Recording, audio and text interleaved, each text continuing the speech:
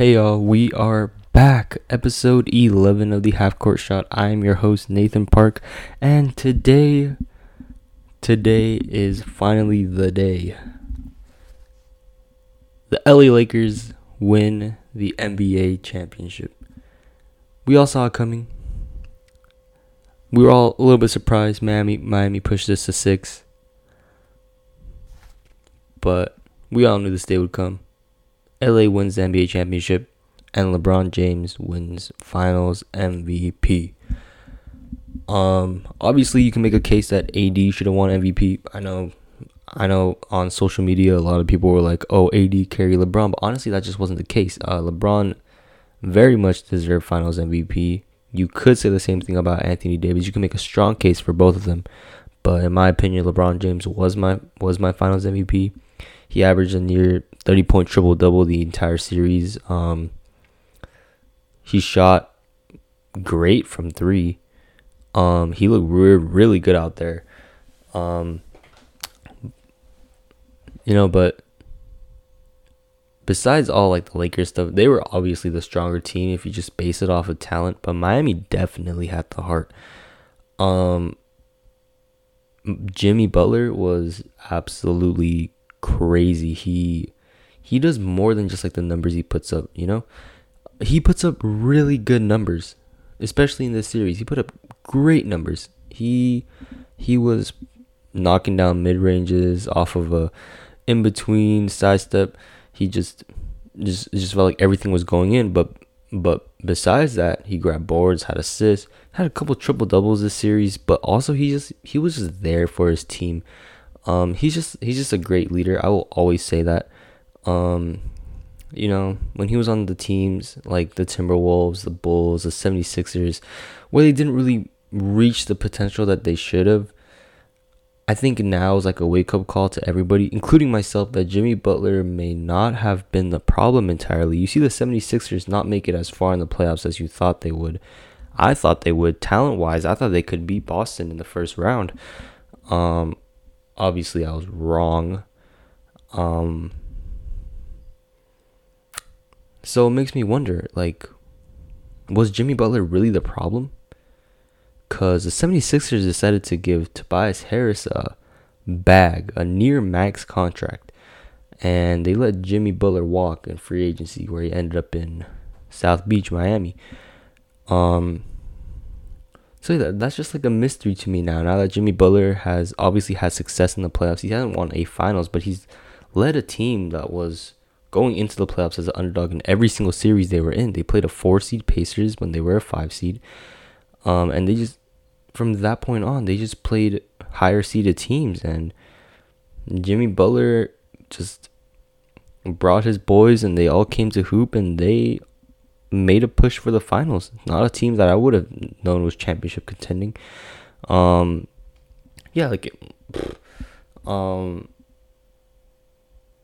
But at the end of the day, the Lakers are the Lakers. LeBron James and Anthony Davis, two arguably top 5 players in the NBA, top 6 players in the NBA, teaming up. That's hard to stop. It doesn't matter if you have Danny Green shooting 2 for 18 from the 3-point line. It doesn't matter if you lose one game. You're not going to beat this team 4 times before they beat you 4 times. It's just not happening. Next year, I'm super excited about next year. The Golden State Warriors, I think they're back in business, and they're booming. They have the 2nd pick in the draft. They got, in my opinion, I would take James Wiseman if he's still there. I would not take a guard. I would try to get James Wiseman. If he is not there, then maybe trade the pick. But James Wiseman looks like a super solid pickup. I saw him working out the other day, and he's looked super good in shape.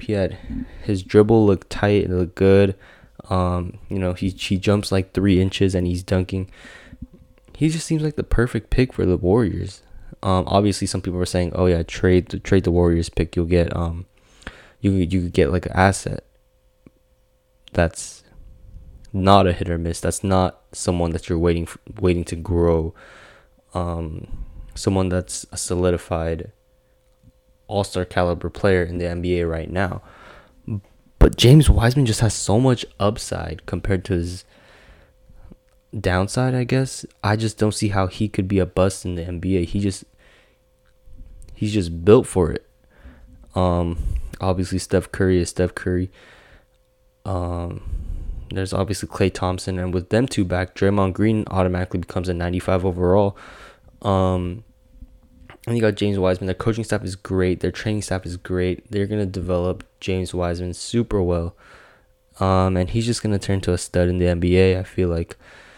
Obviously their bench needs work. A lot of people say they don't need depth or they don't have depth, but if you really look at it, this super young Warriors team played the entire season as starters, so coming off the bench, they'll definitely have the experience they need to be getting valuable minutes in the NBA. Eric Pascal obviously proving himself as a extremely valuable player on the team, and definitely will be a great piece off the bench, if not starting at the small forward position. And there's also teams like the Brooklyn Nets, KD and Kyrie. Obviously, there's this rumor going around, or it's like the talk of the town. Kyrie Irving is a terrible teammate. He's a bad leader. He's selfish, which makes sense considering his past in Cleveland and on the Celtics, where he just wanted a team to himself when he had a top 3 player of all time in LeBron James.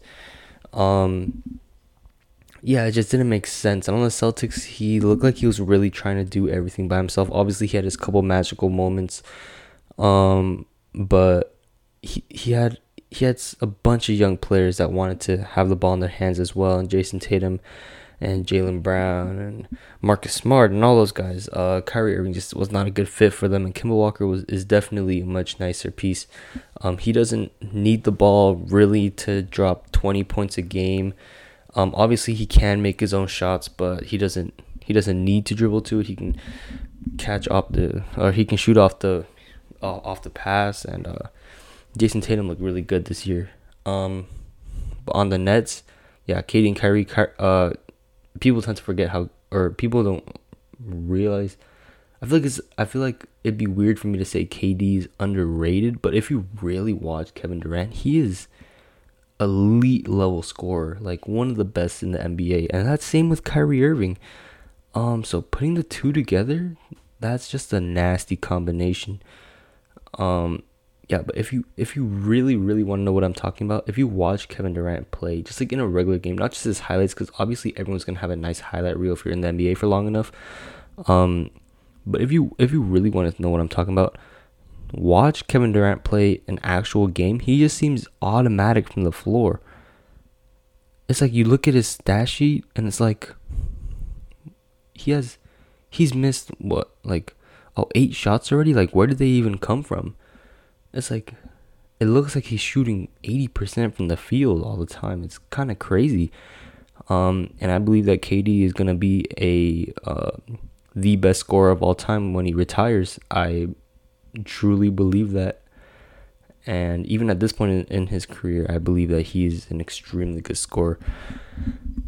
Yeah, but there are so many teams. Obviously, knowing me, I've been looking really in depth into the Sacramento Kings. I've been really monitoring their play style, their growth as young players with De'Aaron Fox and Buddy Hield, who's actually not that young anymore.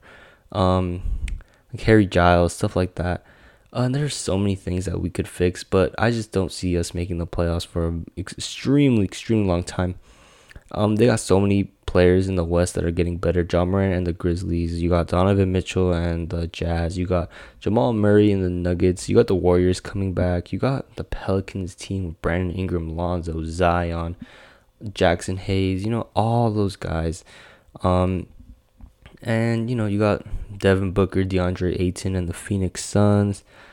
There are just so many nice teams in the West Side. I just don't see how the Sacramento Kings could make a push for the playoffs. But I mean, anything can happen. De'Aaron Fox can have a most improved type year, average 25, 26 on like 8, 9 assists. Obviously, it's a possibility, not likely, but always possible. They could also get a steal in the draft and the 12th pick, or they could always trade the pick. But that's kind of the word around the NBA right now. Just what's really what's gonna happen this off season? When is the season gonna come back? Just how are teams that have dealt with injury gonna bounce back? KD, Kyrie both injured. Curry, Clay both injured. So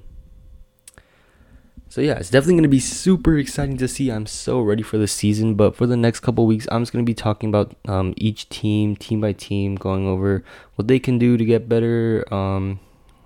Think realistically how long it would take for them to get better.